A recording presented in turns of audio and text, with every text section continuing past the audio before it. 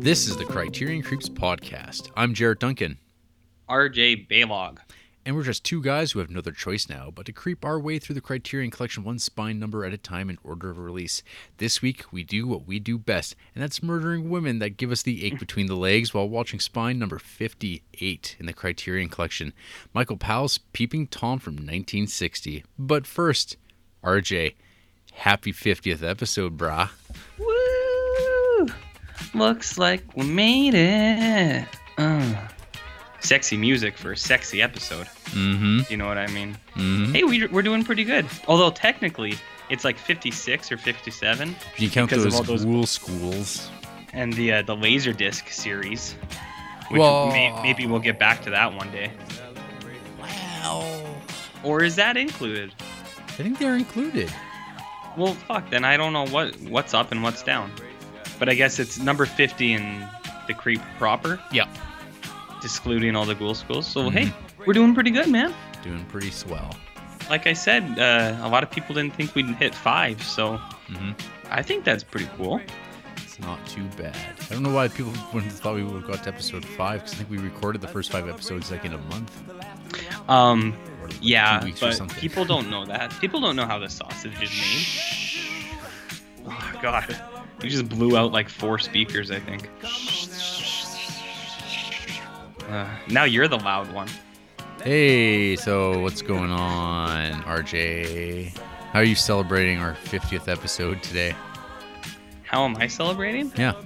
I think might go to Arby's later, and get some matzo sticks.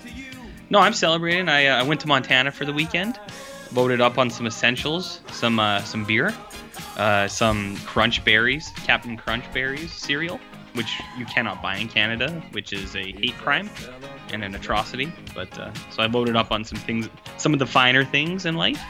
Had myself a weekend away.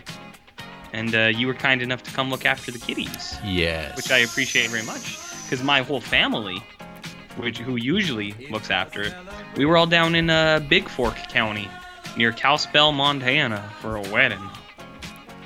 Why did you shift into that particular voice when saying those words? I don't know. Isn't that how cowboys talk? Is that how cowboys talk? Montanians? Montana. Ooh. No, we met some nice Montana people. Mm-hmm. The bartender had braces. I thought that was pretty funny.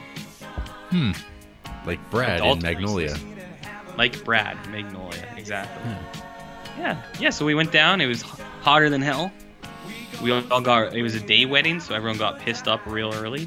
And then everyone got real tired and was in bed by like 9 or 10 o'clock. And it was great. It's the first time I've ever come home where I wasn't like super hungover. Because I was actually in bed at like 11 almost. Wow. I had a full night's rest. Wow. Yeah, so that was pretty good. And then, trying to live life, man. Me and Andrew went to the water park in town. I went down some water slides like a hot dog. Mm-hmm. People can't tell, but I stiffened up my body like a hot dog, Robin Williams style. So that was pretty cool. But that's all that's going on with me. So not the most exciting news for the Big 50, but I'm trying. What about you, man? What have you been doing?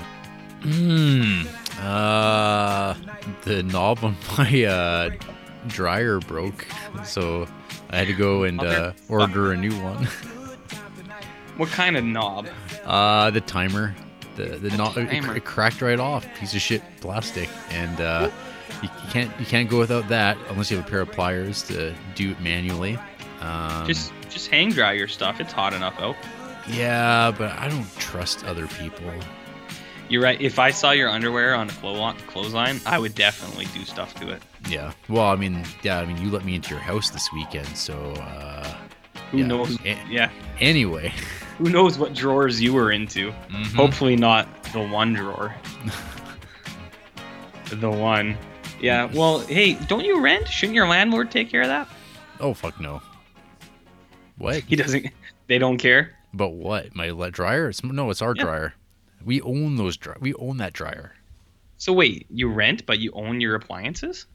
Well, we own our washer and dryer. How's that work? Well, RJ, one accumulates wealth which they shut can up. turn around to purchase things. Okay, well, you know what? I'm sorry I even asked. I don't care what you're doing or how you are, okay? And I don't think any of the rest of the world does either.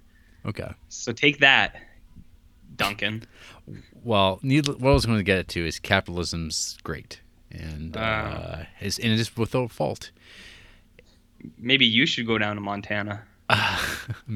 Rope me up some cows and Some cow dog. horses. Mm-hmm. Mm-hmm. Well, that's gross. And you're Okay. gross. Yep, the world's not a nice place. Hey, RJ, No. Yo. Between getting drunk in Oh. foreign countries, what else did you manage to creep this week, this year? I wrote this year for some reason. Jeez, you are real sloppy today. Anyone coming into this is just going to be so disappointed. Yeah, they're going to jump in As on that always. 50th episode, say, hey, what's this show all about? And say, what a bunch of dicks. Yeah, what a bunch of mindless jabber. Yeah. Well, so I knew it was the 50th episode. Yep. So I tried to do something special for us. I wanted to pick nothing but A-list creeps for this very special episode. How'd that work out? Well, I watched something very special today. Ooh. And it was a documentary called Dan Aykroyd Unplugged on UFOs. And I know what you might be thinking. Yeah. Doesn't everyone know that movie? Isn't that Criterion number 1? Well, it should be. I thought we talked about it already in the first episode, Yeah, RJ. we already talked about it. So everyone go back and listen to all the episodes again. That'd be great. Mhm. So I watched this fucking stupid documentary with Dan Aykroyd. Was this on YouTube at least? Just No. Oh my god. No, I went out of my way to find this thing. You procured a copy. Yeah, well, I saw the poster one day, and it's just Dan Aykroyd's face. Yeah. And then there's like a flying saucer and like alien eyes over it, and I was like, oh yeah, I gotta watch that fucking thing. So this is a $10 movie. It was made with literally $10, and I think that was just to buy cigarettes for Dan Aykroyd. Half of it is just him in a dark room smoking, and then like they try to do camera stuff where it like zooms in on him in weird angles. Mm-hmm. So that's half of the movie, and he's talking about like why aliens exist and like why people need to believe it. And then he's asked questions like, if you could get picked up by aliens tomorrow and you could go anywhere, would you do it? And he's just like, well, it's an interesting question, and he like really gets into it. So that's half of it, and then the other half is just like UFO footage that people filmed on like cassette or like VHS and shot on video, On things like that. camcorders, yeah. Yeah, and it's really bad. It's really bad, man. Like half of those videos too, like you can see in the video, it's pretty clear. It's like a balloon or something. Like it's not even ambiguous at all. It's like, no, that's definitely a balloon. I don't know why we're talking about it. Yeah. So that was an A+ way to start the day, Mhm. and an A+ way to start our 50th episode. Woo! So and now it's going to be tagged on your master list of all the movies we talk about, which Awesome. gives me great joy. So Dan Aykroyd, weird dude, but remember him in Evolution?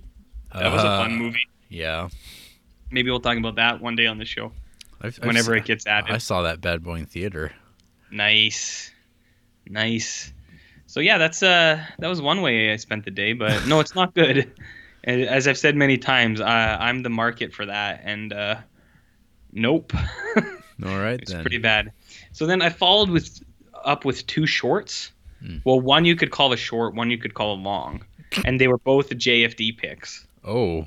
Oh, you were thinking of that long cock joke, weren't you? When I said short and long. No, I just like love the absurdity of calling something. There's a short film and then there's long films. Then there's a long film. Yeah, where's the Well, long film genre? Well, this one fits in there. I watched that Lasagna Cat telephone sex survey Oh, results. yeah, you did. So that's what would you classify that as? A long film? I'd classify it as art. Art? Yeah, that's a good way to put it. So these 2 are both JFD picks, like I said. People might remember them from past episodes. Mm-hmm. Lasagna Cat is it's those Fatal Frame guys, right? Fatal Farm. Fatal Farm. Gotcha. Not to be confused with Fatal Frame, which I think is like a video game. Oh, okay. Yeah. Yeah, actually, I think you're right. Doesn't matter. Why do I know about video games? Yeah. Why are you the one saying What that? the fuck? Anyway, so you watched Lasagna Cat. Did you Lasagna watch Cat. all 4.5 hours? You're goddamn right I did. No, you I did don't not. half-ass anything. No, I watched like 2 minutes at the start. Yep. And then I went halfway through and I watched about a minute. And then I went to the last 10 minutes. Yep. And then watched from there. And it like the thing that you talk about, like the actual kind of like short film, Yep. starts at about I think when there's 8 minutes left. Yep. But it's good. If you go right to like where there's 10 minutes left, you can get a good little bit of what the video is about, and then go right into the so-called art that Jared describes. I thought it was very Lynchian. It reminded me of some Twin Peaks-esque stuff. I don't. You didn't really, especially after watching it like in a post Twin Peaks The Return Part 8. world. I think it's like, yeah, when I watched this like came out of nowhere. I hadn't watched any Lynch stuff in a long time, but yeah, it definitely is, as you say, Oh yeah, Lynchian. strong Lynch vibes, baby. Yeah. Strong Lynch vibes. So I don't think you explained it on the show, so I'm not really going to either. Suffice to say, it is art. It is wild, and it's nice. Everyone should watch it. How hard did you laugh? There were a few moments that that potato salad fell right out of my mouth. I was eating while I was watching this. Yeah. And it was just like, ugh. So yeah, it was great. I'm glad you made me watch it. Yeah. So, Lasagna Cat. And that followed up with another JFD pick. I just watched The Tunnel from Troll Hunter director. That other short film that you had mentioned. Yeah. And I thought that was really good too. Yeah. Yeah. So I won't. We don't really need to talk about them because they're short films and people can just go watch them. Well, we could talk about The Tunnel a little bit. Okay. What did you? So I don't know if I went into too much detail. I think I just said you should watch this because you were hating on that autopsy of Jane Doe. This is true, but I love Troll Hunter. Yeah. So So this was the guy's short film based on a short story, and it's a family in a future world and kind of like a self-controlled car, and they're in this gridlock traffic. And you see them stop before a tunnel, and the tunnel closes, and there's kind of a sigh of relief, and you're kind of learning about what's happening, that you don't want to be in the tunnel for some reason. And then tunnel opens, and they start driving through, and then there's some high tension areas. Are they going to make it through? Are they not? And that's how it plays out until you kind of discover what the tunnel's about. Mm-hmm. So yeah, I thought it was good, man. I liked it. Yep. It was kind of what you said. You're like, I'm surprised no one's kind of played around with that idea before. Yeah, because the short story is like decades old, and it's just like, oh, this is the first time I'd ever even heard of it. And it seems like it's like primo kind of high concept Black Mirror, Twilight Zone sort of stuff. So it's like it's funny that it's never been like touched upon like an 80s Outer Limits episode or something like that. Yeah. Yeah. Yeah. So. It's good. It's not like a big, like, I don't think it's a secret or a big surprise, like what you find out. Yeah. What the twist is. But I thought as a whole, it's like 12 minutes. It's entertaining, and it hooks you in. So I thought it was a good short. Yeah. Very successful. So those were my quick little bumps for you. And then I actually did one creep for you. A real creep. A real creep. And this was also a JFD pick. I asked you about a week ago what I should watch for the show, and you told me to watch this one. So I watched Mr. Oz Perkins' newest or first movie, I believe, called The Black Coat. Yeah. It was made 2 years ago, but it didn't really get released. And then he had a Netflix movie come out last year. Yeah. So I think it would probably be a little sticky on. This one was made before. Right. So I watched The Black Coat's Daughter. And I don't know if you know this, but Oz Perkins is the son of Anthony Perkins, son of Psycho. Oh, wow. Secret connection to tonight's episode. Oh. I read Wikipedia this week. So you had mentioned this to me, and I had heard of his other movie, the one on Netflix. I think it's called I Am the Pretty Thing That Lives in the House or something All like the Pretty Things, yeah, something like that. Yeah. So I remember because roommate Scott watched that during Halloween, and he really liked it. He described it as a slow burn. Ooh. And that is exactly what I would describe this one as, the slow burn. Yeah. Or like in Dark Knight Rises, they say that it's the slow knife that cuts the deepest. whatever that line is. Whatever that bullshit Um, was. so I watched this movie today, Yeah. and I was totally fucking surprised by it. Hmm. I loved it. I thought it was fucking great. This is one of the best horror movies I've seen in a long time, Whoa. and I really think that. Huh. It hit every note that I like about horror stuff. And I looked it up. It doesn't really have like super good. It has like a decent rating. It's kind of in the middle. But there's not too many people that are super hot on it, except for me and some letterbox creeps that we both know, guys who usually rate things pretty high. So They like everything. yeah. So I'll try to be vague, but Because even though it was my pick, I haven't actually seen this movie. yeah. I'll try to. Well, I'll be vague on the description because even if you go to like the movie's page, the top banner, the picture, I think is kind of like not super spoilery, but it's like they shouldn't show that. So the movie has two stories. There are two. The main setting is a girls' boarding school Okay. in the winter, and there's two young ladies. I think they're like 14, 15. And they're supposed to get picked up to go home for winter, but their parents don't arrive on time, so they have to stay there like for a couple nights until their parents come. Okay. And then the other story is a girl who's hitchhiking, and she's kind of making her way to the same school that the girls are staying at. So those are the two stories. That's all you really need to know, I think. Okay. I thought this movie. Do you remember when we were talking about The Void a couple episodes Yep. ago, and how it was very like try hard on how it was trying to present stuff, Sure. like copying other things. Yeah. Yeah. Pretty like almost like weighed down by all of its references. That like if you know what those references are, they're kind of hard to get past. At least they were for me. Yeah, exactly. So references like that, and then if people did listen to the Ghoul School episodes, I talked about Ty West for a while on there. Yep. This is the movie that Ty West tries to rip off, I think. Like this kind of movie. Like because it's very like atmospheric, and it's kind of like set in a certain era, and he does a lot of shots that are kind of like, I don't want to say like obscured, but like not traditional shots where the actual what you're actually looking at is in like the bottom quarter of the frame or something, and there's stuff kind of going on elsewhere. It's very slow. It's got great like sound, like a soundtrack. Like it's kind of just, there's no like music or anything like that. It's got a score, and it kind of just works with the movie, kind of building up certain things, certain areas. He shows you something, and then he kind of dials it back a little bit, and then you kind of progress a little bit more, and then he shows you something new, and then he dials it back a little bit.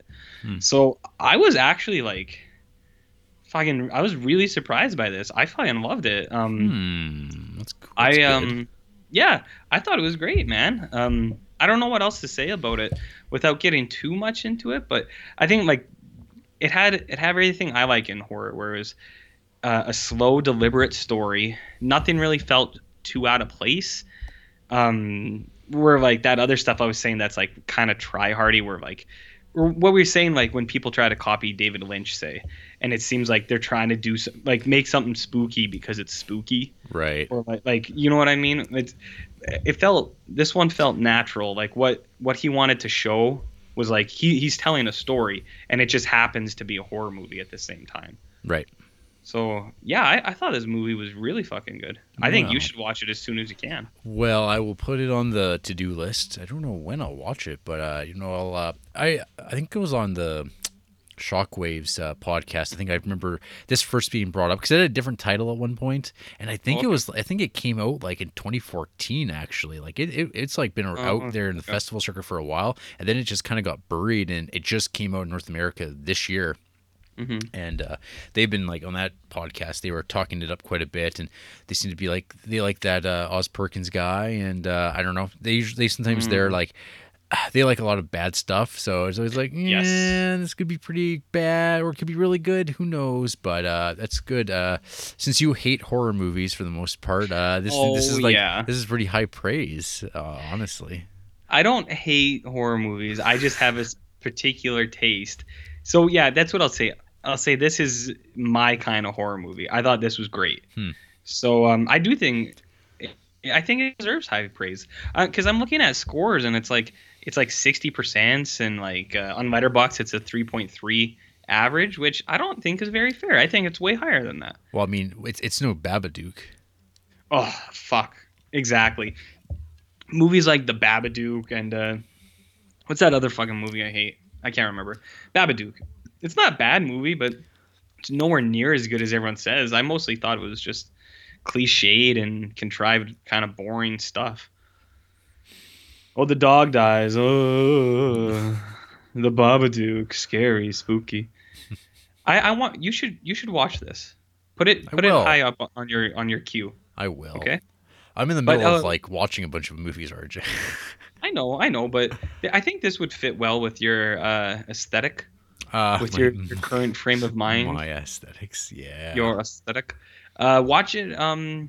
Watch it when it's dark because Well, it's a yeah. pretty movie too. Yeah. It looks really good. Like that's what I mean. Like as a first time director, like I know this dude like acted and kind of was like around movies and things like that his whole life, but as a first time director, I thought it was fucking crazy good. Like I like it, man. I Yeah. think this guy's awesome. I'm gonna watch that other movie like this week because I'm hot on him. But I think his other movie has an even lower rating than this one. Yeah, well, I know with actually, I was just remembering this too because I don't know if we talked about it on during Google School, but there was a they on Shockwaves playing this podcast again.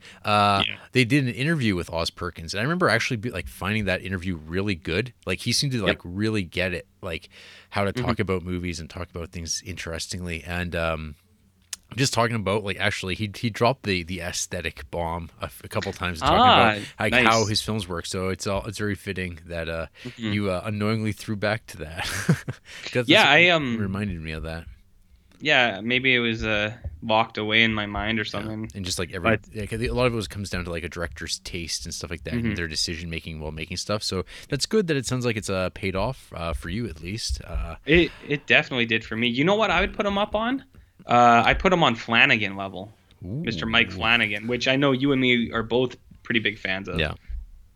Yeah, so I'd put him up there. Like I think between Flanagan and this Oz Perkins, like they should give these guys all the horror movies. All the horror movies. Give them all the horror movies. I'm sure And this he's- one too. I think he wrote this one also. So Yeah, that sounds right.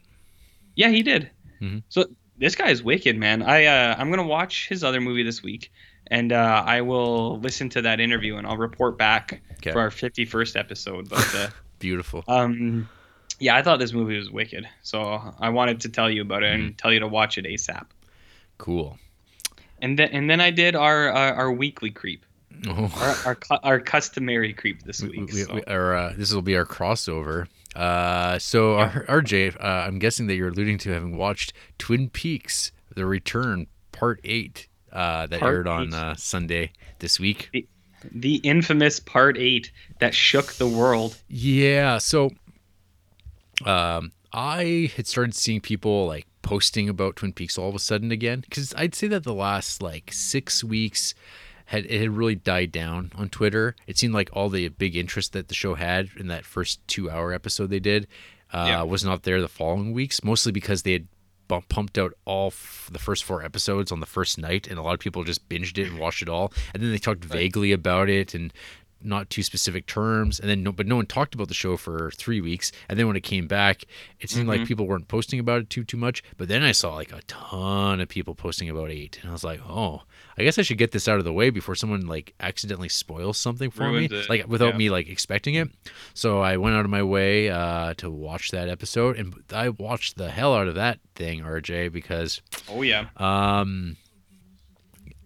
yeah, it's weird. Like, so as you know, and people who follow me on Letterboxd know, I've been in the midst of a David Lynch rewatch, starting with Eraserhead the other week, and then I've been continuing on with it. I've watched Elephant Man, Dune, Blue Velvet.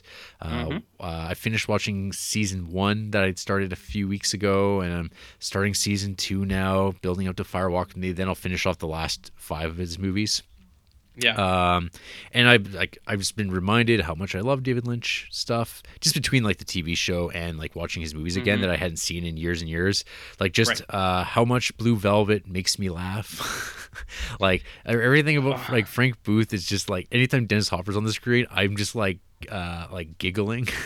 hmm like, 'cause, Oh, like he has one of my favorite lines in any movie I've ever yeah. seen when he goes up to Kyle MacLachlan and he's like, "What kind of beer do you like?" And he's like, "Heineken." And he's like, "Heineken? Fuck that shit. Pabst Blue Ribbon." Yeah. And he's doing like finger jabs at him and Yeah. stuff. Oh my god, I love that. Yeah. No. Baby wants to fuck.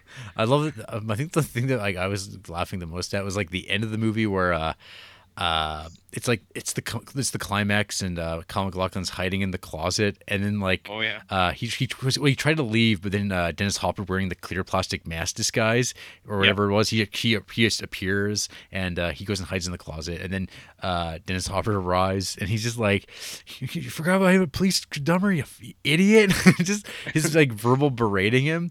How I have the police radio and just following him to the room. Oh, it's like his line readings are so good. He's awesome, man. Yeah, Not since Fishing with John has there been such a good performance. Then Dennis Hopper is Mr. Frank Booth. Mm-hmm. Yeah, and our main man, Brad Dourif, is in Blue Velvet. Even that He movie is. rules. Yeah, That's Jack. good. That's a good show. Jack Nance. And those Jack Nance and Brad Dourif also appear in Dune. Mm. Oh yeah, that's true. Yeah. Yeah, they got some wild hair in that bad boy. Yeah, they're baddies. They're Harkonians, which are actually probably the most Lynchian of the groups in the Dune movie. What about those sandworms? Snammers are pretty cool.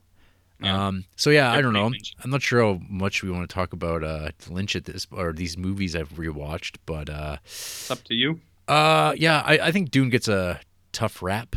I think Dune's Yeah. like pretty okay. I'd say the first half is definitely kind of a slowy movie. Like it takes a long time for stuff to get going.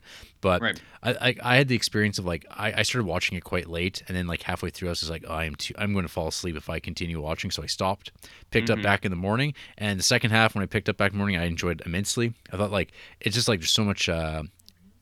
Cool visuals and actually the funny thing is I didn't realize was Brian Eno actually did one of these songs in Dune, just like the prophecy theme or something like that. Right. And most of the score was done by the band Toto, doing its first and only movie score. But sadly, it does not include Africa. It would have fit though. Totes.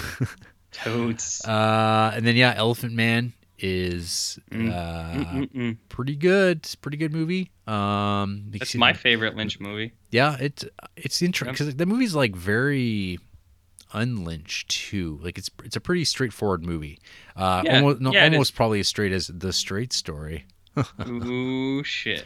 But You're gross. yeah, and then Wild at Heart is still like amongst my least favorite of his movies. Yeah. There's something off about that movie, like because usually with the Twin Peaks movies or like Twin Peaks movies, the David Lynch stuff, they're kind of even if like the world's kind of hostile or horrific or violent, it's a place that I enjoy spending time in. There's something about the Wild at Heart setting that is just like I don't know, maybe I'm not much of like a not south of the border, but like Arizona, like New Mexico kind of world, like that deep south kind of setting. Just kind of, I'm not a big fan of. The story kind of is a mess, and I didn't really get it. The characters are all kind of annoying and kind of suck. Other than Willem Dafoe playing his own Frank Booth character. I thought did you know he wasn't even cast in that? He just showed up one day and started doing stuff. Well, It's a true story. there you go. And Yeah. also Fishing with John alumni. Yeah, exactly. See, everything's connected on this show. Everything we do. Yeah. Because it's a circle. And then I just been rewatching Twin Peaks, and boy, when David Lynch directs an episode, you can tell there's a big difference. Oh yeah. But anyway, so Twin Peaks Part 8.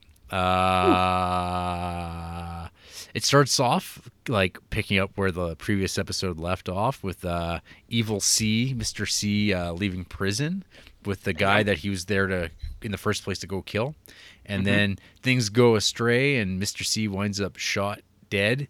And then like weird ghostly hobo men come out of nowhere in like Yeah. weird slow motion haunting style, and they start like eating him or cannibalizing him or repairing him or something, Something, and something. then the one guy runs away, and then we get the Nine Inch Nails concert, Yeah. which goes like I think a little too long. It's definitely It's like a full my song. it was definitely my least favorite part of the episode because it just seemed like it Yeah. was there. Like it was just like, oh, this is the best place to put this segment. Yeah. And then Mr. C's comes back to life, so that's still going. And then the rest of the Hmm. episode is this, I guess you could call like J.J. Abrams slash Damien Lindelof style like mythos dump of information, but via like the filter of David Lynch, where The it's birth like of evil. it's the most like it's probably as much information as you're ever going to get on the Black Hmm. Lodge stuff and like the whole people like spirit world and what the hell is going on. But it's like you don't get any answers at the end of the day. But it Yeah. is a like I don't know 40-minute long visual feast with like no dialogue. Hmm. It kicks off with an atomic explosion that the camera drives toward. Then we fly into the heart of a nuclear explosion. Hmm. I guess like all the graphics you see have been done either by Lynch or by the guys who worked on Cosmos. Right. So you get a lot of explosions and implosions and atoms being split, all that sort of visual flair. Hmm. And then you get to see a convenience store and hobos again, Hmm. uh, and then we get to see the giant. Right. We get to see a fat lady who I believe has not sung yet, Ah. and yeah, that's my hot take. And then we see a Hmm. giant blowing out space dust that turns into an orb that has Laura Palmer's visage in it that gets sent to Earth. Hmm. And then we get a second segment that's kind of like a throwback to 1950s science fiction movies, Yeah. including like digitized voiced horror hobo men Hmm. pulling like Lucio Fulci style head grasps that just cause people's heads to Yeah. cave in. Um, and yeah, I don't know. Oh yeah, and then of course, obviously, there's kind of the frog, reptile, insect, rabbit thing that you get to Hmm. see crawl into someone's mouth. If you've been following Instagram, I went a little crazy posting Hmm. comparing contrast and finding visual similarities in David Lynch movies all Right. weekend. And of course, like one of the Hmm. things I noticed was like it's being in a bed is like one of the worst places you could be in a David Lynch movie, and this episode showed that once again. Do you think he's trying to make a metaphor for like the security of like being in bed and sleeping, or the false security? I think he might be RJ. I think he might be. Nice. You get him, Davey. Yeah, and he likes floating people. He likes Oh fuck yeah. bad things happening in beds. Hmm. Yeah, there's a lot of stuff going on in those flicks, and it's just incredible how much of this episode like comes back to Eraserhead, because like there's like this Oh yeah. one shot of like this weird floating kind of reptile thing in the blackness that like shoots out its intestines that Hmm. has a bob orb in it. Yeah. And I'm like, oh my, that little floating reptile thing, that looks exactly like a grown up version of Henry's baby in Eraserhead. Oh, Jared. See, that's why we do this show, so you can have Well, the insight like that. well, I've been like, I have it like on my iPod ready to be posted, but I don't want to be that guy spoiling stuff on Twitter and people will accidentally come Yeah. across it, because I'd prefer people go into that episode not knowing Mhm. at all what's going to go into it. And so here we are talking about it. I think it's been enough time. It's been 4 days. I'm gonna give you the green light to just All go right. ahead. But no, I didn't even piece that together. But maybe your prediction about Eraserhead being the possible future of the Black Lodge taking over. Maybe that's got some holds water. See, I don't think that's where they're going because there's like weird visual stuff. But that's like a what if. Yeah, this is like, 'cause, I mean, timeline was, I'm not sure how that would all work out, but there's some straight like. There's like this, like, because even when Henry kills his baby in Eraserhead, like it's also it's in a bed, it's in the baby's bed, and it's like this like dismembered little thing, and like it happens is like these kind of moments of extreme violence have created rifts, like because that's what happens in Lost Highways. There's like a rift there. Right. I don't know what to make of it. So one of the things I find though super annoying is going online and trying to like see, is there any like intelligent conversations about Twin Peaks going on? And Nope. all I see is a lot of people who like make quippy remarks about how, oh man, people whose job it is to review this show or have their work cut out for them, oh, they must be dreading being the person who has to write this up first. But I'm like, this is like a dream for a person to write up about this, because you can't be wrong, and you get to like really like, I mean, fuck, like what television show is out there right now that are like making something that is so like you can actually respond to, you can actually like talk about like thoughts and experiences of watching this and like being, wow, I was here to watch this for the first time, and like I don't know what to experience. Like all this, it's like my mental images were like, first, it's like, man, Showtime just signed off on this and let David Lynch do whatever the fuck he wanted. Like, they really did. Like, because that episode would never air anywhere in a million years. And they give him carte blanche, and this episode proves that. Right. And then the other thing was like, it's like David Lynch has like loaded us up on a bus, and he's like, I'm going to drive this right off a cliff, and you're going to go on for a ride. And because who knows where it goes from here. Like, I don't even know I don't know. Then I saw people making like hyperbolic comments like, this is like the greatest moment in television history I've ever seen, blah, blah, blah. And it's like, okay, now you're doing this like a real disservice. Like, I wouldn't even call it the greatest thing I've ever seen in television. I definitely would say that was really interesting. Like, there's like nothing quite like it. But when you start declaring things like that, that's when you get the backlash, RJ. Yeah. And I know what you're talking about. I did see a headline to a fucking review, and it said David Lynch just declared war on recappers. And I was just like, fuck off. Because like what you said too, it's just like, if this episode doesn't evoke like a response in you, like to talk about, you don't have to explain what happened. But if you can't talk about the episode, then maybe you weren't watching it, or like maybe you're just a bad person. Well, I saw on the on Facebook, they like the Twin Peaks page like has been posting their, you can watch this clip again, and then it's like got like hundreds of comments, and I just like click on those to see, let's see what people are saying. And there's of course there's like the people who are like gushing and losing their minds, and other people are saying that was like, this show sucks, like what a disappointment this has been, I can't stand this, but they're still watching every week. And then there's people arguing, and then there's like one woman that just kept going around saying, I feel like it's too drug out. It just drags on. And I'm like, well, come on. Yeah. I mean, like, if someone was to come up to this and say, it's a little indulgent, I just laugh at them. I'm like, well, of course it is. Like, it's super indulgent. Like, that's fine. I mean, does it work? I mean, I don't know why people want this like crisply edited stuff all the time. I mean, if you do, you could go back and watch like older David Lynch stuff, which are actually really tightly edited.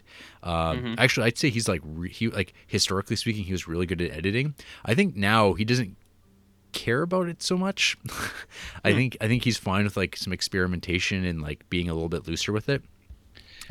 I've talked a lot about this episode. So what did you think, RJ? What was your experience watching this episode of television? Single greatest moment in television history. And I'm saying that with an underbite. Ooh. No, I loved it, man. I thought it was a great fucking episode. Yeah. For a lot of the reasons you said, I didn't make some of the connections that you did, but the one thing I dug about it the most is just a mark on David on all his stuff. I think in general is like what you were saying is like maybe his editing's more loose. But I think the way he does like sound editing, which is like not like that's nothing new. He's always been like, even in Eraserhead, like the way he approaches like sound and like what he includes in his movies is so fucking like it's so different, and it's like so I don't even know how to describe it. It blows you away. Like I was watching this episode, and when he plays around with like going forward and going back with like the static men, like the hobos, when they're like going back and forward, and then he plays around with the sound that's included in there, and then like it's stuff that like you don't ever see anywhere, and it's so I think it's really special. Like no one pays attention to sound design like him. I don't think. Yeah, it's so good, and then even like the obvious parts too, like when the nuke goes off, and then there's just that noise, or those people that's like like that really dooming kind of sound. So that sound is actually that's actually a piece of music that I can't remember what it was. It was like music written as a dedication to the victims of Hiroshima. Oh shit! So it actually is like incredibly apt for what it was, and it's like, I mean, and then it just keeps going and going and going. That like piercing drift. Oh man, that was just amazing. Like, yeah. So that my biggest takeaway was that holy fuck. Holy fuck, does David Lynch know how to do sound? And I mean, that's not news. He's always done that. Yeah, I saw a few people like freaking out online saying like they watched the episode with headphones on, like, and they're like saying like, yeah, it's amazing. Yeah, I could see that. I thought that was great. And it's like, often the case with David Lynch is like his stuff plays out like horror, like the way, like it's that slow build up to things, and then you get hobos fucking crushing people's skulls with their gross hobo fingers. Mm-hmm. And then you got the people in the big house out in the water with that Laura Palmer orb, and I thought that was pretty cool. Mm-hmm. And yeah, it's just all the images and stuff like what you're saying. You're sitting there and you're just like, oh man, this is good stuff. And you just watch it, and then it ends, and you're like, oh, I hope there's more of that. Yeah, I mean, well, you know what the real boner is though, RJ? Oh no, there's no new episode next week because it's a holiday weekend. I heard, but you know what? This is a great moment for a lot of people out there, and I know one in particular. This is a great moment to catch up on David Lynch stuff. Any of the movies you've never seen or anything that you've been looking to get into, this is the time to do it, because he goes out on a fucking bang. I guess this is like their mid-season break. Yeah. Kind of. So yeah, you catch up on Lynch stuff or kind of get ahead of whatever you want to do to bring you back here. But yeah, that is a real boner. Yeah. But no, yeah, I loved it. I thought it was great. I was going to ask you, because you brought it up once before. I have two things for you. Is the 18 episodes, is that it? Like, has he said there's nothing else? I'm pretty sure that is it. Because if he ends it, I'm sure he'll end it on like the way he wants it to be, and like I wouldn't really expect anything else. I just wasn't sure. And then I was also going to ask, do you know how well it's doing? Okay. Like with Showtime and all that? Like, are people actually subscribing to Showtime? So I was looking at this. And it was on Wikipedia and their ratings. So like the first two episodes, they aired at the same time, and they did like whatever, like a 0.5 rating, which I think for Showtime is fine. And then they were way down for the third and fourth episode because they aired them on TV or they put them online like a week early to get people to subscribe. So this is all television ratings. And then the fifth and sixth episode were like in that 0.25 range. I have no idea how this episode did. I could find out, but I have no idea if there's going to be more. Like I've been thinking about that. If it's going to happen. Yeah. Because I wanted to ask, because I wasn't sure like how the actual. I think this is it though. Current. Yeah, that's fine. Yeah. I'm like what I think you said before. I'm glad we got it at all. So yeah, that's awesome. But because I was wondering how the actual ratings were doing, because too, once this fucker gets released on like Blu-ray or something, it's I imagine people buy the fuck out of it. I'm gonna buy it, and I don't buy anything. Yeah. Like when they release The Return on Blu-ray as a big pack. So I'm looking here. Doing some deep dive. According to U.S. viewers. So yeah, the first two episodes did a 0.5. 3 and 4 did a 0.195, which is pretty bad. And but that's because they gave them away online for free. So like, why would people Right. watch it a second time? But it tells you how many people are watching stuff online to how many people are watching stuff on like when it airs. And then 5, 6, 7, 8, they're all in at 2.5 or 0.25, 0.27, 0.29. So episode 7 actually did the best of the current episodes. And then, part 8 did a 2.46. So it did the second worst. So we'll see what happens in 2 weeks when it comes back. Oh, but Maybe with the buzz, hey, too. that's interesting news. The last 2 episodes will air on one night. Part 17 and 18 it'll be September 3rd is the end of this show. So September 3rd. Well, yeah, mark your fucking calendars. Maybe we'll have a podcast that day. yeah, that'll be a long weekend for us. That's Labor Day weekend. I don't want to adhere to Oh, all right, you don't have a to job. things like that. Hey, shut up, nerd. Classic. Yeah, whatever. Okay. But yeah, so yeah, Twin Peaks rules. Twin Peaks talk. Other things I watched a Spanish horror movie, RJ, inspired by our Oh, conversation shut up. last week about a Spanish horror.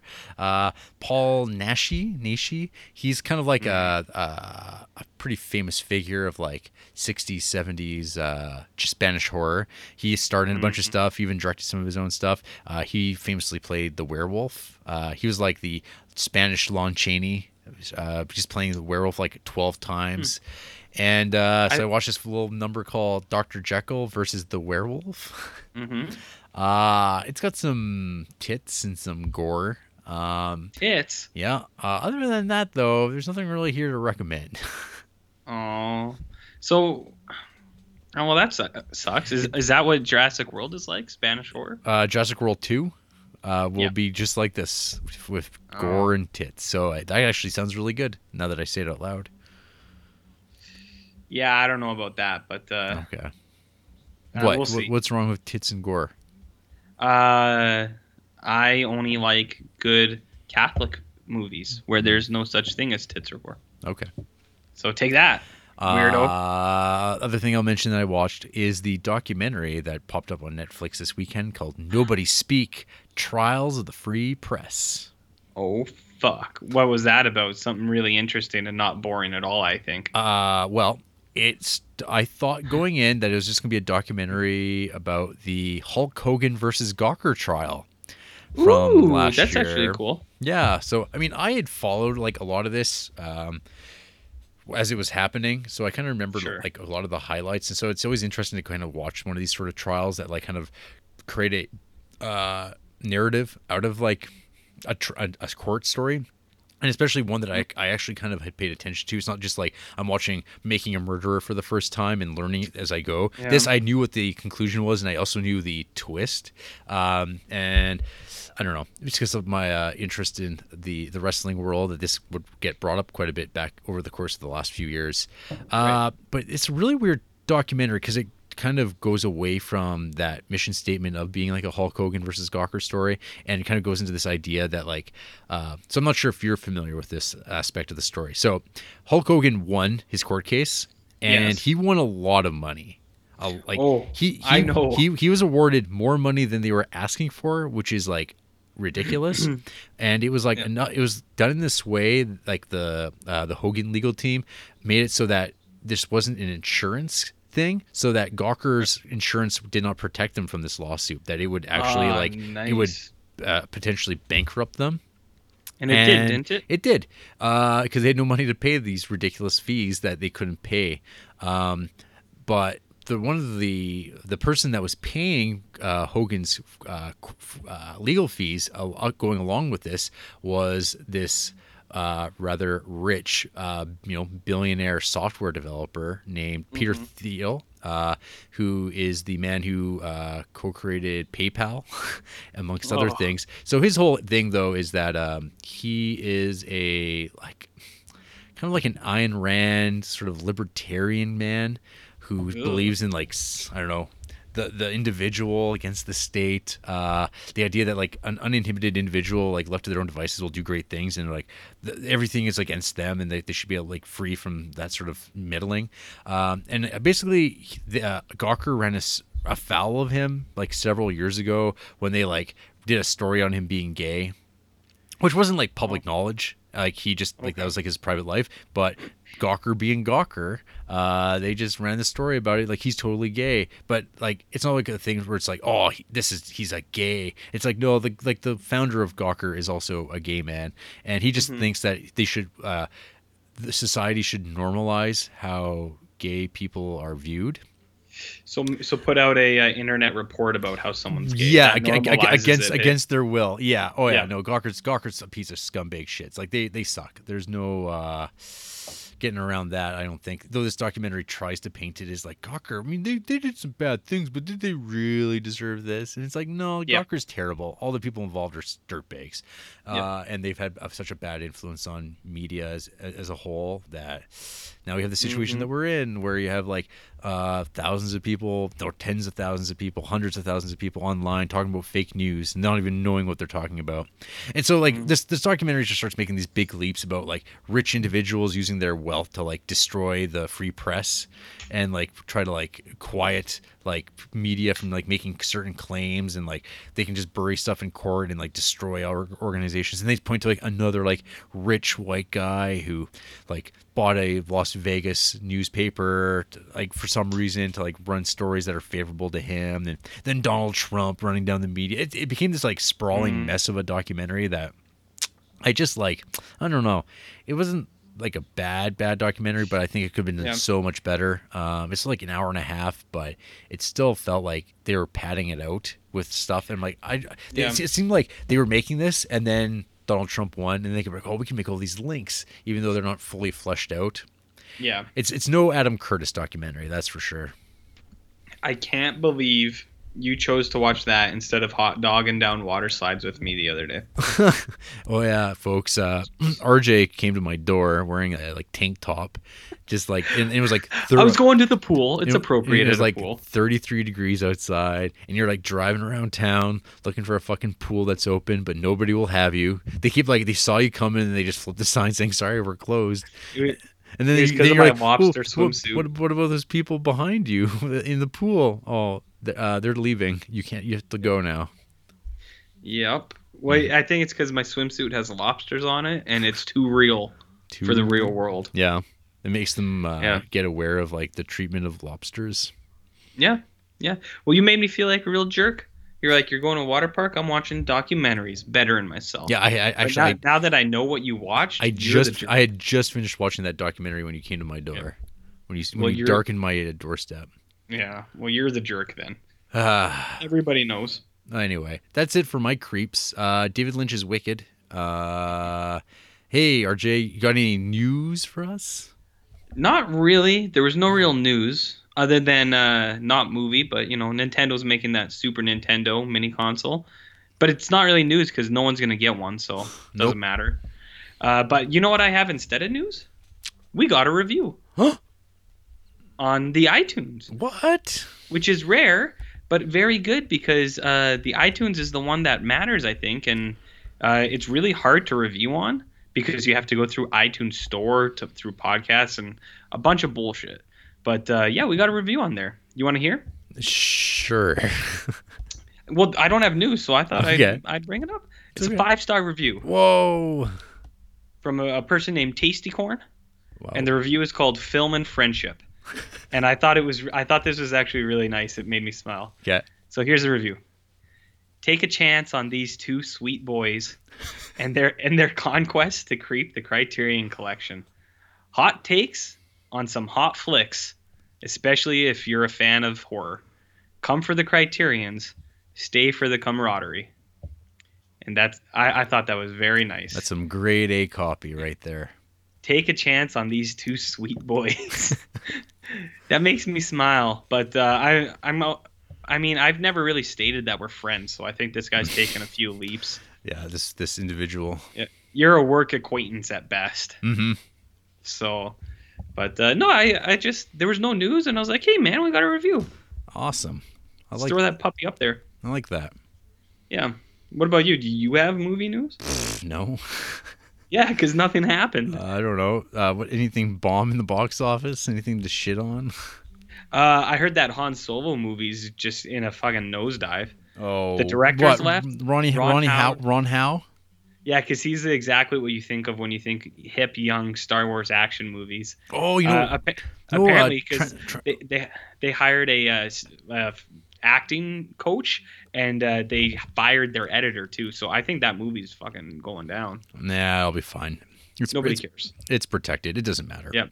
So actually, one thing that was interesting was at the comic store, Bobby made a comment about how like Star Wars merchandise, like statues and stuff like that, used to be like pretty good sellers for us historically over the last, I don't know, 20 years he's been in business running it, has really declined. Like nobody cares about it anymore. And I'm like, I wonder why that is. Oh, I know. It's because there's like an endless stream of Star Wars now. Because it used to be like Star Wars was special. You'd only get 3 movies over the course of 6 years, and then that was that. And then you wouldn't get any more. And then so people would just like suck up whatever they could get. But now that it's fallen into the hands of Disney, where it's like a nonstop like assault of product. There's no specialness in it, and there's no way anyone could ever own everything, which makes people less inclined to want to buy something if they can't complete it. There's no end to it, and you can never complete it. So that has less of an appeal to it. And there's like comics now, there's like 4 or 5 Star Wars comics coming out. Like they've got you covered, and every year there's going to be a new movie forever until people that's stop. What the CEO said. Until people stop going, there's going to be a movie every year. And they're gonna. I mean, that's what the world is. So Star Wars, and I'm sure Han Solo. It's not even worth really discussing because that movie, it'll come out and it'll be, it's critic proof. It'll make more money than we'll ever see in our lives, and maybe you and the franchise will continue. Yeah, but you know what? I'm not sure about Transformers 5. Oh no! Well, it still did. It was number 1 on the weekend, but it'll drop off quick. Oh yeah, apparently it's a real stinko too. Stinko. Even like compared to like what other Transformers movies do, which I mean they're all like bad Michael Bay movies. But what do you mean bad? The one Michael Bay movie we've talked about so far was nothing but gold. So I don't know what you mean by bad Michael Bay movie. Because actually, I think we have another one coming up pretty soon. Mm-hmm. Pretty soon. Yeah. Sorry, what are you talking about? I don't know. I don't fucking know. That was my news. I saw that. I went, hey, because that is relevant. Michael Bay, director of Armageddon. One of our most listened to episodes, and it's so goddamn long. I love it. I'm so happy that episode actually did well. Mm-hmm. Oh, that doesn't surprise me. It's like if you're going to listen to an episode of like randomly of a podcast, like at this point, if somebody tuned into our show, they have like 50 episodes to choose from. Like a crazy person might start from the beginning and work their way up, which is awesome because that's how I would do it because I'm crazy. But like a sane person would probably first start out by cherry picking some episodes. So they'd be like, oh, let's listen to what they have to say about Seven Samurai, RoboCop, that type of thing, and then be like, "Oh, Armageddon." I'm curious what they have to say about Armageddon, and like, because it's like that's like the worst movie, and then we'll listen to it, and we'll have our creep take on Armageddon, where I let you take the reins. Oh man, I'm so happy, and you know what? That probably scared off a lot of people. But as Tasty Corn said, just give these boys a chance. Give us a chance. They're sweet boys, sweet corn, baby. Mm-hmm. Yeah. Well, I'm happy about that. Yeah. Let's watch Armageddon again once a year for the show. No.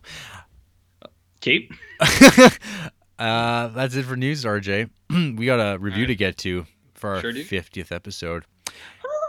After the break, we're going to make you face your own face as we kill you. Gross. Spoilers. Peeping Tom after the break.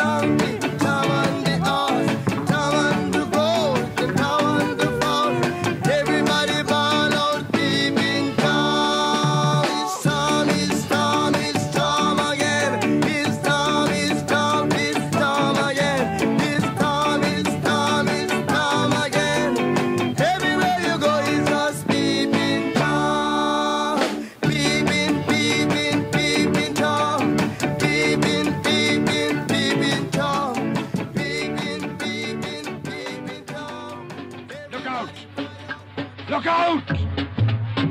Take care. You are being watched. We repeat, take care, for you are now alone with a killer. We warn you, don't let him see the fear in your eyes. For this is what he seeks, and this is why he kills. Where are you? Where are you?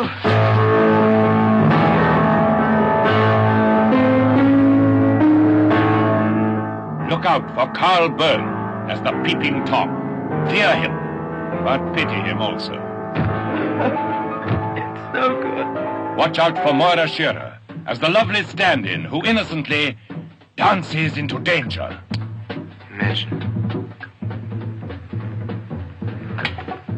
someone coming towards you who wants to kill you, regardless of consequences. A madman? Yes. Wait! Anna Massey is the girl who falls victim to the charms of the lonely stranger upstairs. Switch it off, Mark. Mark, switch it off. Maxine Audley as the blind woman who senses the danger that threatens her and her daughter, but is helpless. Don't be frightened. Not frightened. Hot. So put that camera away. There is no future for anyone who tries to befriend him. He invades the privacy of innocent people till the piercing eyes of his camera meet the terrified eyes of his victims. And with a compulsion akin to madness, he shoots the final, fearful scene.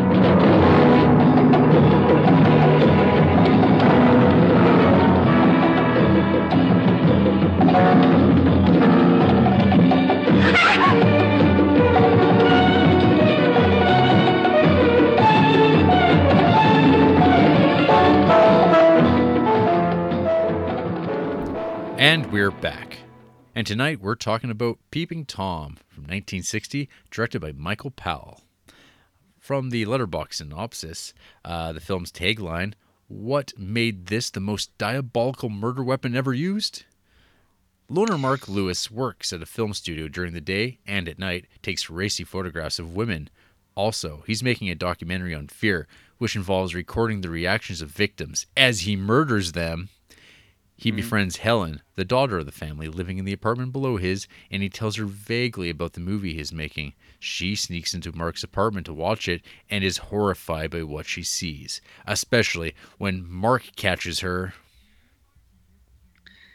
That's kind of a bad description for this movie. little bit. Jeez. I kind of like reading these now because it's like, oh, this is someone's first like view of what this movie could be about. Mm-hmm. My first introduction to this movie was, I remember, looking through that Criterion catalog in the day, and you come across the word Peeping Tom, and I don't know how long that expression has kind of been in like the culture. But it's like usually, oh, you don't want to be a peeping Tom because it's just like you're a perv. Don't be a perv, kids. Don't like look over at things. Don't look between fence posts and stuff like that. Right. So this film is like sounds very like, oh, this is about bad stuff. It's about a being naughty. Yeah. Being up to no good. So, and then like I think it was like on Roger Ebert's like great movies list. Martin Scorsese like talks this movie up quite a bit, talking about how it's like a great encapsulation of being like a filmmaker. Yeah, Interesting if true. yes. So I'd seen this movie many years ago. It's been a while since I'd watched it. It's like out of print. It's one of those movies that's kind of fallen by the wayside due to Studio Canal, I believe, pulling it out of the collection. So it's not available on Blu-ray or anything, at least in North America. So we're kind of stuck with the old DVD, which I still have my copy of. I think I wound up getting it like used before it went like crazy in prices. So anyway, I've always liked this movie. Mostly because of its subject matter. Like, I mean, if I think about like Michael Powell, like the Archer sort of movies, like the Red Shoes, Black Narcissus, which we'll be watching in couple months here. This movie, just like from a subject matter standpoint, like just is far more up my alley because it's sort of like in that thriller sort of world rather than a drama. So yeah, I don't know what to say. Maybe I'll throw it over to you, RJ, since you have never seen this movie before. What did you think of Peeping Tom? I think I watched the wrong movie. Uh-oh. I was watching a movie with Tom Arnold. Is that the same Tom? Are you talking about his tapes? Yeah, his special tapes. No, okay, yeah. So this was first watch for me. Obviously, I thought the title was really fun. I thought it was a super appropriate movie for our Big 50. Yeah, I mean, the Dirty 50. Creeps preying on women, as we've joked before. As you've joked before, don't include me in on that. You and your rape man movies. Some astute listener will go back and find out which episode that's in, but I'll leave it to them. No, yeah, I thought it was very fitting, so I was pretty jacked, and I heard it was not bad, this movie, so I was like, all right, let's go. Let's give it a shot. And as we've said before, this guy is probably the director of the most underrated, underappreciated Criterion Collection film we have so far come across, which is The Red Shoes. Which, for our episodes. No, I think just in, well, I don't know. Like, it doesn't feel like anyone gives that shoes. No, Red Shoes is Red Shoes is pretty beloved by folk. Okay, so it's just actually, us? as the before mentioned, Martin Scorsese and Roger Ebert, yeah. they really like that Red Shoes. But no, here's a little behind the scenes, folks. Red Shoes, for whatever reason, is like one of our like least listened to episodes, and I don't know why that would be, because like in my mind, I think Red Shoes is like a fairly well known movie, but maybe no one really cares about Red Shoes much these days. Maybe the Powell Pressburger style has just kind of fallen out, but I know people like Black Narcissus, and I don't know, they're well represented in the Creeps. But anyway, so. Well, yeah, I just brought it up because I feel like it's a shame, because I think we both really dug that movie, and it's too bad that other people might not also dig that movie. So, anyways, yeah, I was pretty jazzed about this. I went in there, I watched this bad boy, and I liked it. I thought it was good. I don't think it's great. I don't think it's like I don't think it's gonna change your life or anything like that. Nothing crazy. It's not the most spectacular television event of the century, as other people might say. No, I liked it. I thought it was cool. I think at the time, because like as I understand, there was a big controversy for the subject matter or whatever. People didn't like these creepy dudes killing people or ladies. And such. I think at the time I would have liked it more, but I'm a creep like you now, and I'm desensitized to stuff. I did still think it was. I did still really like it, and there are certain moments throughout the film that I think they do really, really well. On a whole, I liked it. I thought it was a good show. A good flick. A good flick. Yeah, no, I liked it. I just didn't love it or anything like that. Yeah. And that doesn't mean it's bad or anything either. There's some pretty cool stuff. I think at the start, it's like the Ziggy Stardust cover, and I was like, that's weird. I think it looks just like it.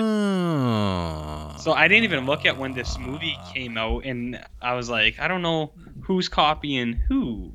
But that was the one big pull I had. I was like, this looks just like Ziggy Stardust as soon as the movie started. Yeah. So that's a I'll leave that to you to look up. No, there's like something to that. Like, I don't know if it's just like the English street. Like, it isn't the same. Like, but there's something about the colors. I think it's that painted look, because in the Peeping Tom street shot, it's a matte painting, which I think is what you're getting at. Like, I'm looking at it right now, and it's not the same. It's not, but it has the same feel to it. Do you know what I mean? Yeah, no, like when you said it out loud, I was like, yeah, because like I remember like when that shot came up, I was like, whoa, like I forgot about that. That looks so great. And then, yeah, like I would say that like the first 30 minutes of this movie are really good. Like I thought they were fantastic, and then then it kind of just like keeps going. keeps going. And it's like kind of like it never really goes anywhere super interesting. Like it's just kind of like, Right. yep. And then he just kind of knocks off a couple more women. Like he's not like this Yeah. like sex depraved maniac or whatever. Like he's just not just like killing ladies constantly. It's not like a Elijah Wood in Maniac or something like that. Right. Like it's pretty sedate compared to stuff that would come out of this. Like fuck, like if you're gonna watch some like real rough movies, there's like Angst would be something like that, or Shram, which really have like real evocative names. that I'm kind of, gonna like, avoid those. yeah, those aren't RJ picks, that's for sure. Yeah. No, yeah. So anyways, that was my first big pull. But I was gonna say, like, I think there are certain things this movie does really well that eventually got taken over by a lot of other filmmakers. Like, one thing I really like was him like filming the discoveries of like the bodies and stuff like that for his Yeah. documentary. So it's kind of like that idea of like the guys going back to like trying to relive the crime. Well, like, well, that, yeah, like, it's a cliche serial killer now. memento thing. Going back to the Yeah. scene of the crime. That's always the mistake the murderers make.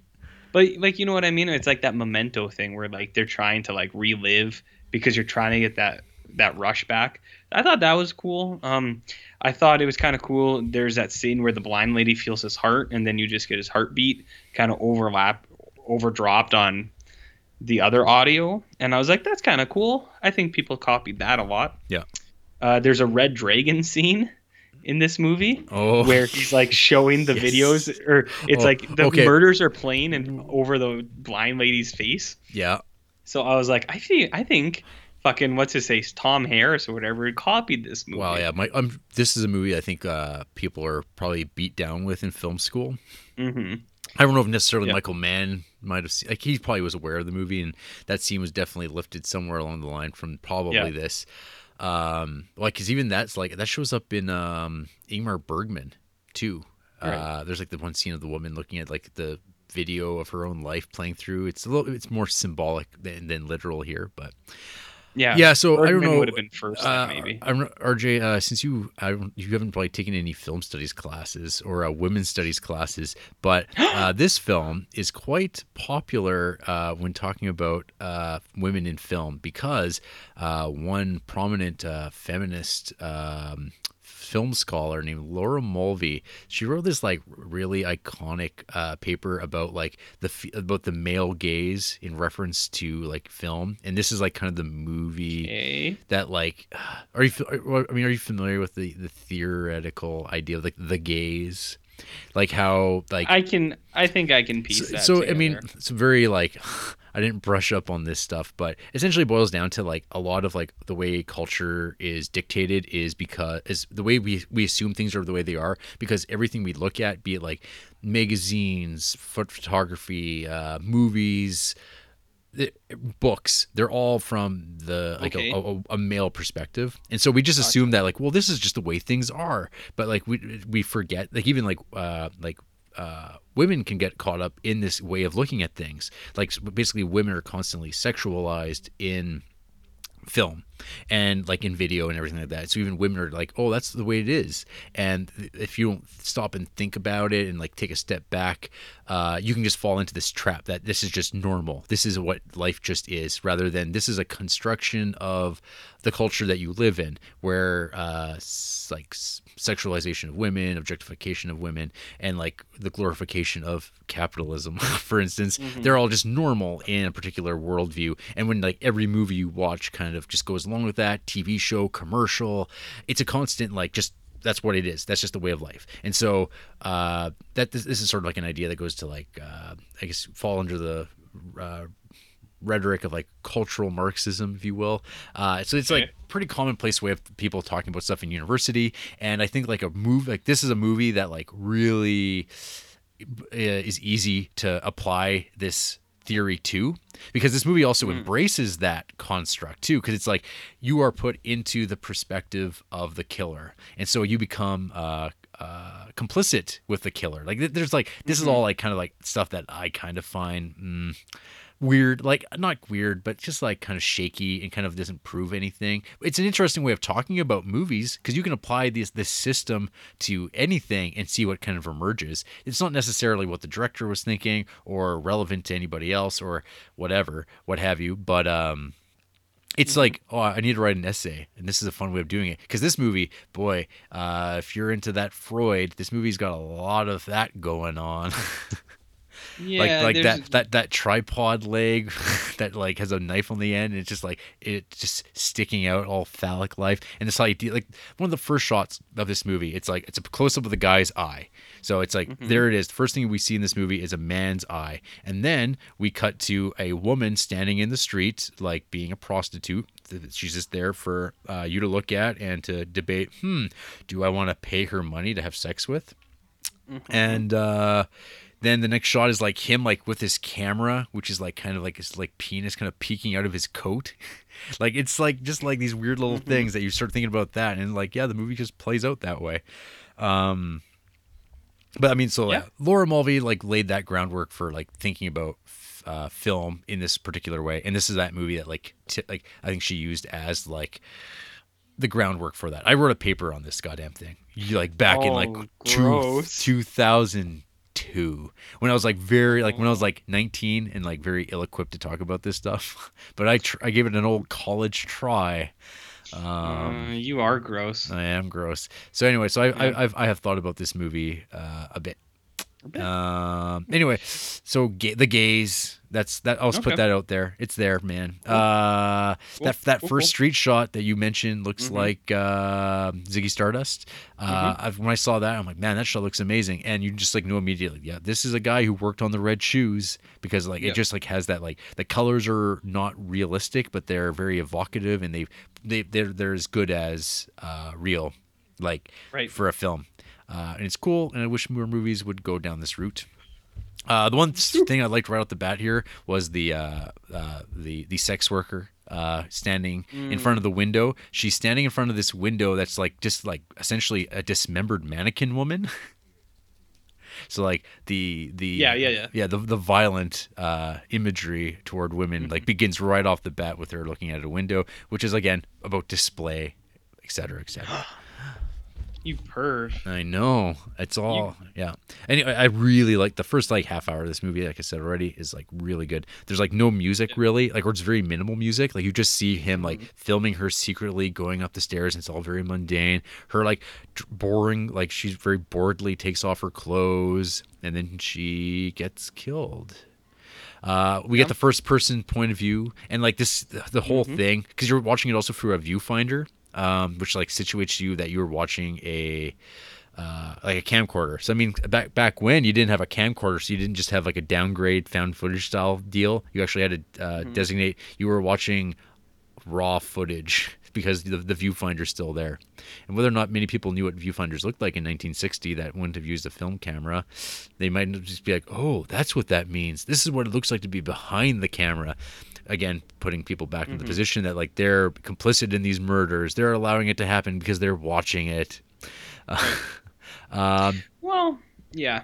No, yeah, I know. And what you mean. and it totally is like I think lifted it with Michael Myers in the first Halloween movie Oh fuck yeah. because it's like the whole going up the stairs, going into the bedroom. Yeah. There's another one too. I just remembered where at the end of the movie it like goes to black and there's like a whisper. Someone's like saying something spooky, and I was like, that gets lifted a lot. But then it gets ruined. Like there's a whisper and the fade to black, and then there's like a big bright orange, and it's like dun dun bum. And you're just like, oh man, that kind of ruins it.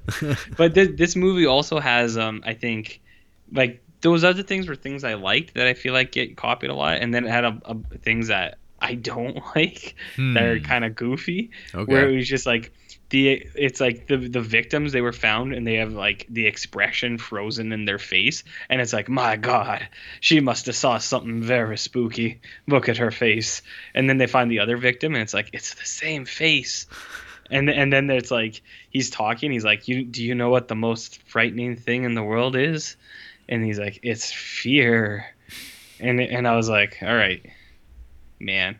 Udo Kier light. Oh my, yeah, that's my note. Yeah, this guy is trying to be Udo Kier so bad. Well, like I don't know. Maybe I wasn't paying close enough attention, but like they don't mention that like this guy is German, right? Like, even No, though, he's not given any Well, he's given backstory, Well, but yeah. not like his cultural significance. yeah, because it's like I'm not sure if I forgot to look this up. If the actor is in fact a German actor, because he has that like Udo Kier, Pierre Lorre vibe to him, and his like weird bulgy eyes, smooth skin, slick back hair, and like kind of off pronunciation of stuff, which could also be an affectation to maybe play up the Peter Lorre feel. Because this movie fits right alongside an M in the creep zone. It's a good call. Yeah. And then we get to see the footage play out, and it's cool that it's actually the footage that we saw being filmed instead of like even like in the Twin Peaks episode from this week where we saw like the film footage used as like, oh, this is it being played on the screen. Like this is David Lynch making a film, and now the giant gets to watch it, which makes sense because there it's like David Lynch world where it doesn't have to make that kind of sense. But like in movies all the time, they're like, oh, we have this like news report footage of this event happening, and all it is like they put a grainy filter on like film footage, and it just looks like horse shit. And it's like what the fuck? How did they get these shots? How did they edit this? This is raw footage. Here it's like no, he's playing an old film still. He would have just turned off the button. It's all in camera editing, and we get to see it all play out again because it's his memento of the event, and then him going back to the scene of the crime to really draw in his handiwork and just relive the moment again. We get to see his side hustle working at a like pervy convenience store where they sell like just on full display photos of ladies, and I love the slimy old British dude coming in for his newspaper and pack of smokes or bread, and then he's like, "Oh, I understand you have views," and it's like, "Views? Oh, I see." And he's like, "Yes, here's the private stash of photos of the ladies that were local girls photographed here." And he's like, "Oh, I'll take one of those. Oh, how much for the whole book?" And it's like, "Yep, that's the guy." And then of course he goes to pay, and he forgets his bread and newspaper because we all know deviants gotta deviate. Yeah, well, haven't you done that when you've had a cart full of groceries and then you buy porn instead? And then you're like, oh, I don't have enough for my groceries. I'll just get the magazine, please. Yeah. Put back the butter.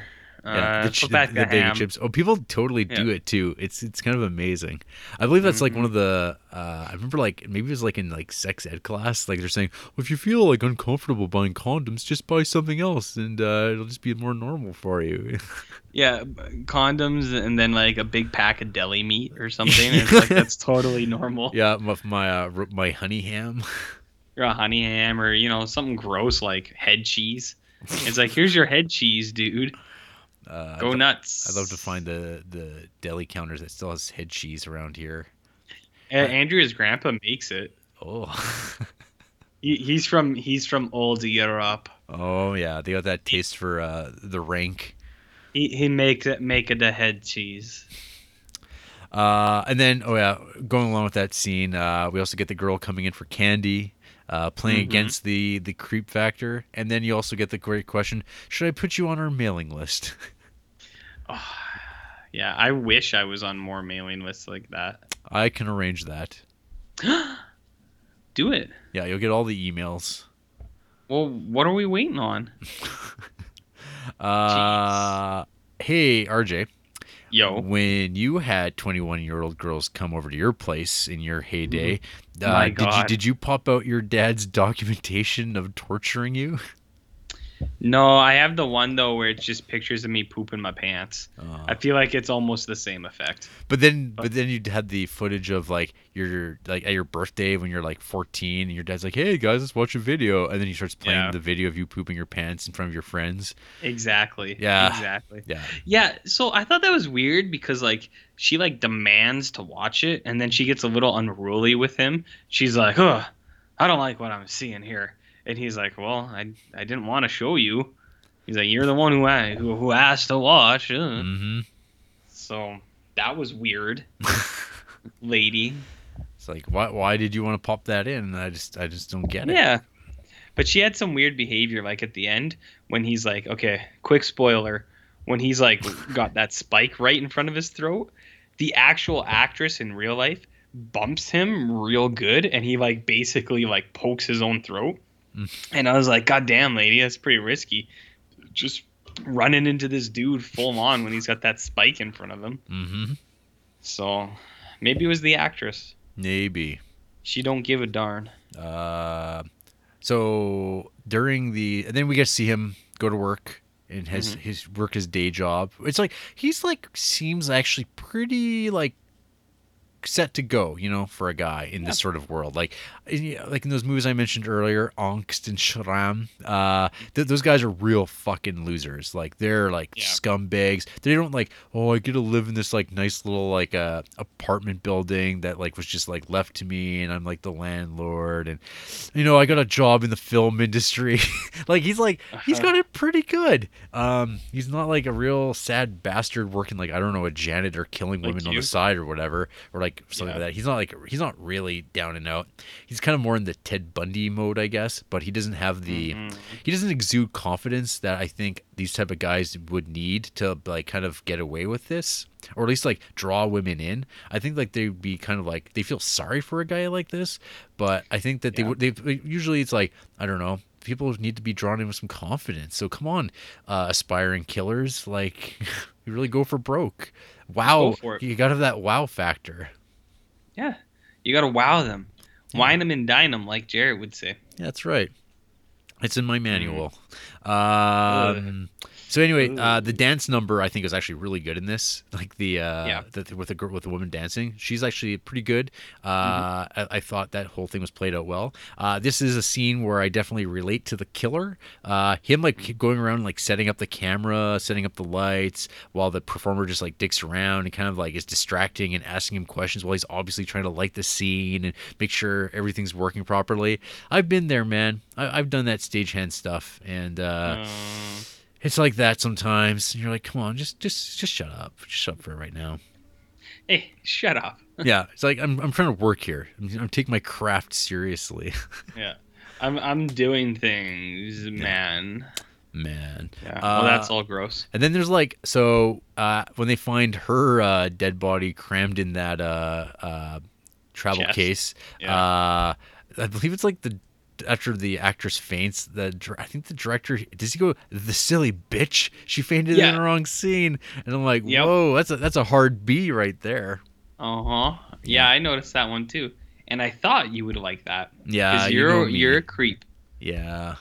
Yep. Any excuse. You creep. Yeah, and then the movie just kind of plays out from that point forward.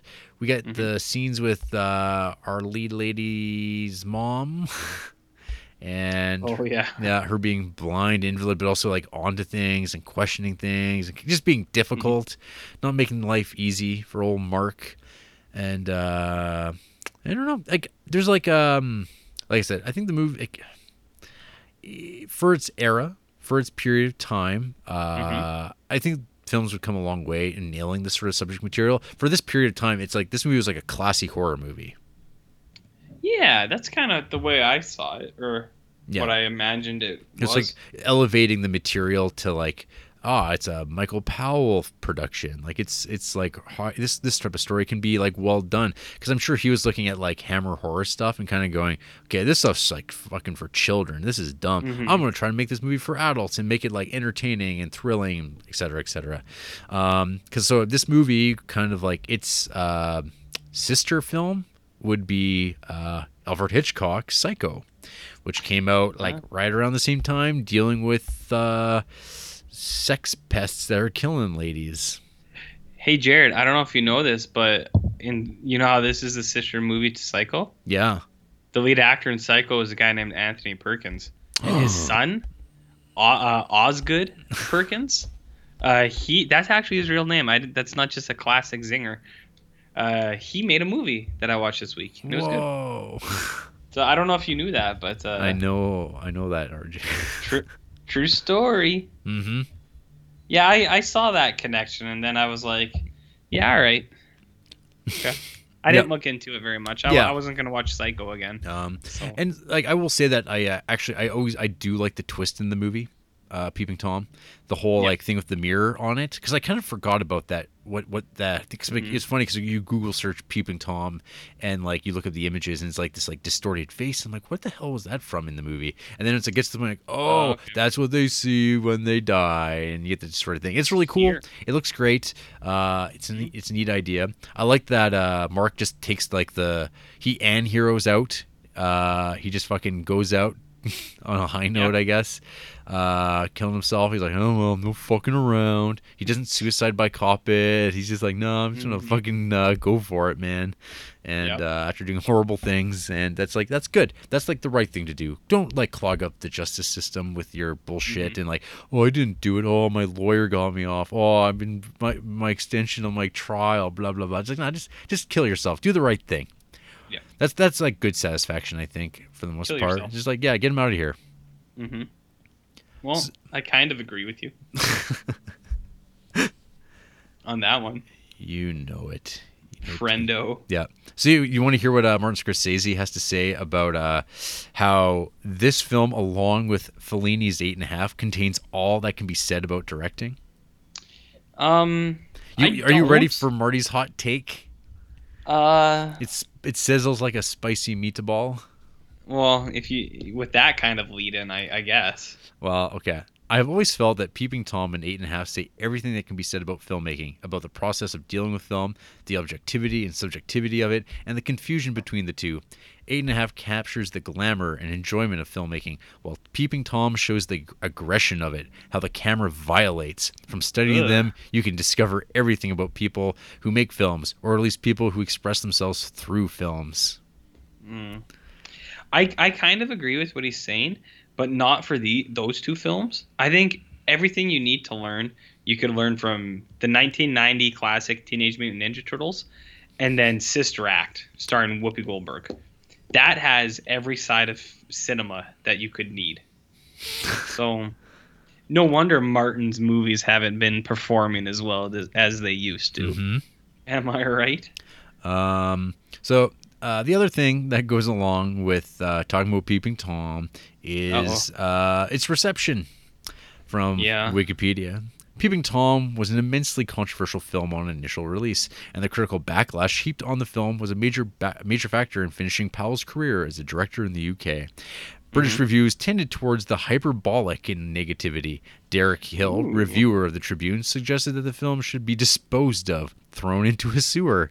Yet, in his view, its stench would remain.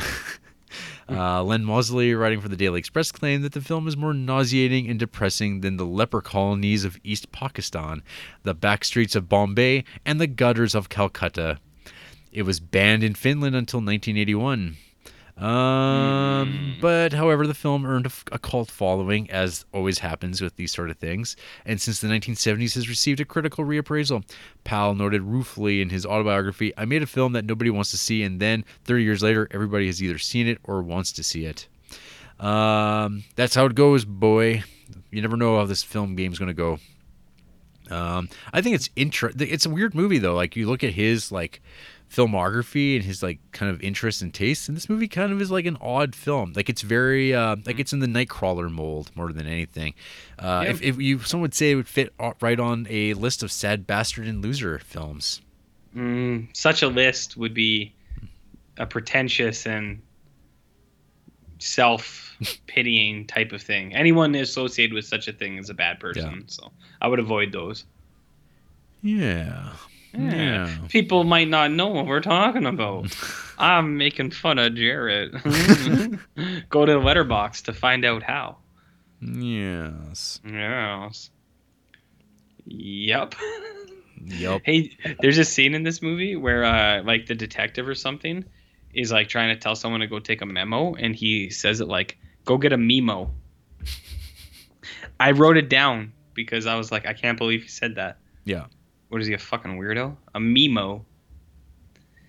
Memo. That's the kind of insight I got. Hot take, baby. Indeed. Hey, I'm just looking at some trivia for this. Peeping Tom is referenced by Ghostface in Wes Craven's Scream 4 as being the first film to put the audience in the killer's POV. Shut up, Wes Craven. Oh, wait. Here's one for you, RJ.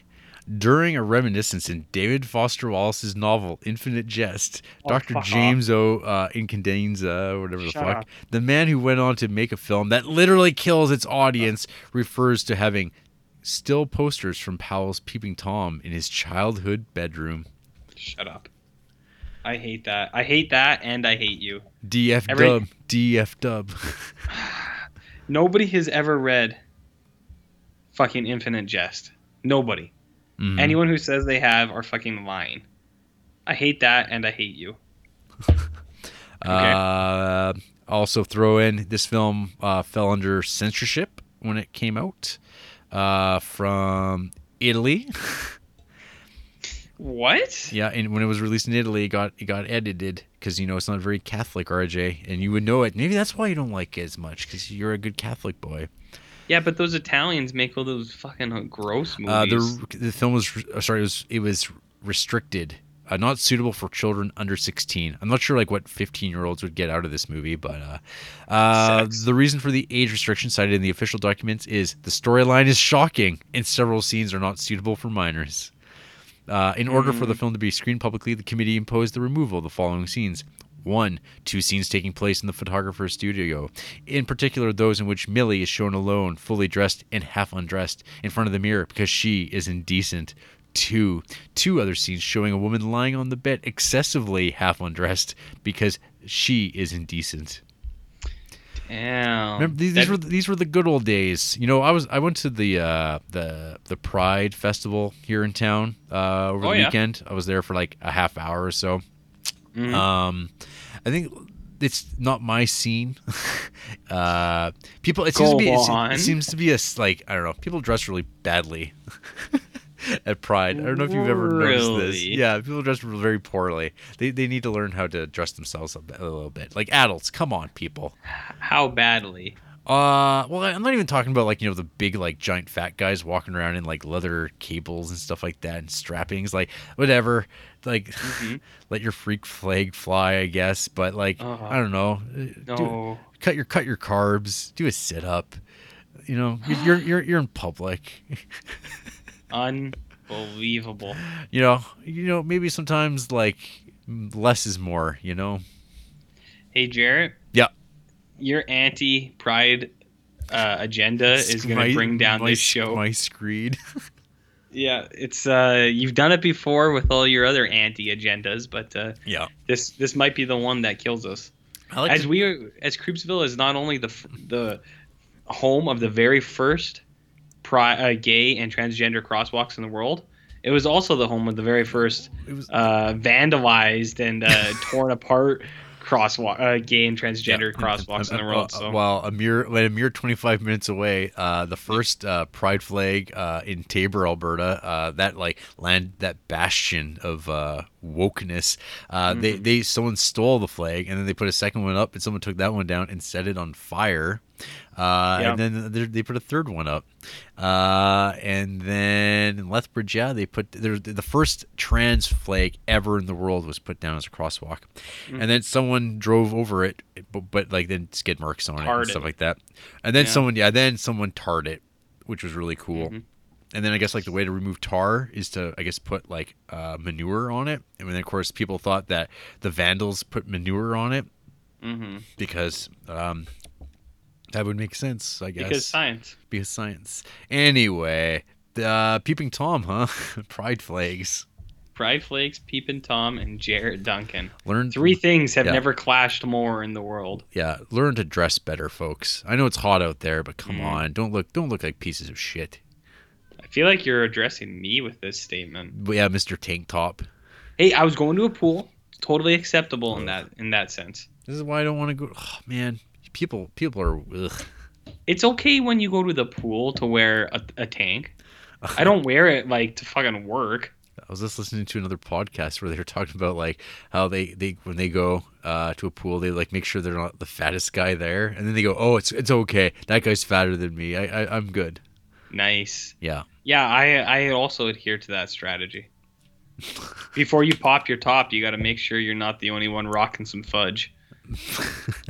Words to live by. I think that Yeah. I think that was actually in Peeping Tom. It might have been. Mhm. That's what they whispered over the credits. Yeah. Any last thoughts on the movie before I talk about who hates this movie? No, not really. I liked it. Yeah. I didn't love it. I liked it.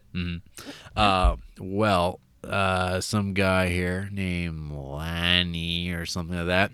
He gave this movie 1 star, saying, Uh-oh. "Imagine finding the main asshole sympathetic. I can't relate." Oh, come on. He acts like that's like a novel thing. Like there's never been a movie where you root for the bad guy. Watch Henry, Portrait of a Serial Killer, folks. What was that one thing we talked about the other day? Something fun. Can't remember. Watch that. Yeah, watch. There's lots of movies. Watch that. User named Goremaster. He gave this 1.5 star. This film is acclaimed as one of the best thrillers in history and deals with voyeurism. I expected something terrifying, but that's not what I saw. I got very disappointed, perhaps because it suggests more than it shows. Ugh. Man, What well, does that mean? sorry, Goremaster. The Core Master. Hey, can you look at what that guy's favorite movies are? Oh, I should have. Fuck. I'll look it up here. Okay, I'll you keep going. I'll look it up. Go find Goremaster. I'll one, look it up. one You word. keep going. Okay. The Heath. He gave this movie 2 stars, and he writes, disappointing 60s slasher essential that may have broken boundaries at the time, but is horribly dated now. Some elements work, it's certainly creepy enough, but too many other factors are paper thin and flimsy, allowing any hope of true terror to be put to bed early. For horror enthusiasts, don't expect anything grisly or overly shocking. But for its flaws, it remains a creepy watch that sadly has been ravaged by darker and more dastardly pictures. So the vibe I get from a lot of these is people like being let down that this movie's not like extreme. Yeah. Which like I was like, well, if you've ever watched a Powell Pressburger movie, I kind of knew what exactly to expect. And I'd say like for that type of movie of that taste, this movie's like pretty edgy. Like it's like Yeah. it's darker. I don't know. It's like M doesn't have people complaining about it like this, and it's not like M's like super disturbing or anything either. Like it's pretty like it's just like a really well made movie. I think that probably stems out of that hype machine where they hear that this movie almost ended a guy's career, so they probably go into it like, oh yeah, that thing's going to be pretty sweet. Yeah, fucking bitches just get torn up and stuff. I heard. It's like, Yeah. Okay, Goremaster. Hey, I found his favorite movies. Okay, yeah, hit me with Goremaster. Okay, well, there's a good one in there. His number 1 is Hellraiser, Sweet. So That's that pretty, makes sense for the it's Goremaster. pretty gory. and then you'll like these: Indiana Jones, Temple of Doom, Yeah, it's got Star gore in it. Wars, The Empire Strikes Back, and Lord of the Rings, The Return of the King. Oh, Goremaster, get out more, okay? Goremaster Strikes Again. I'm looking at his other 5 stars, and it's like Pixar movies and What? Indiana Jones, Oh. Cape Fear. Does this guy still review movies? Is he active? His last rating was a couple days ago. Okay, so he's He still did around. he logged She's All That. He gave it 1 star. And then he gave Crash 3.5 stars. Which one? Oh yeah, actually not the Paul Haggis Crash. Never mind. The David Cronenberg Crash? Yeah. Yeah. Sexy Crash. Sexy Crash. Sexy Crash. But yeah, he also gave Interview with the Vampire 5 stars, so I mean he's got some street cred. Okay. But also Shrek and Shrek 2. Okay, I'm getting off of his page. We've had enough of Goremaster. All right. Sucks to you, Goremaster. Anyway, I think that's it for this movie. I thought I like this movie. But I can definitely I don't know. It's there. Time has maybe softened this movie's edge, I guess. It's possible. Whatever. Oh, you're laying down a classic RJ zinger. Yeah, whatever. Belch. I fart. don't care. Yeah. I don't Yeah. watch movies. I'm gonna go to the pool. Hey, you know what? Sometimes you gotta cool down, baby. Cool down. It's like 33 degrees outside. God. Anyway. Exactly. After the break, I'm going to stab myself in the throat with my tripod. Oh, You're on your own, gross. RJ. Okay, that's fine. I'll be the band, dude.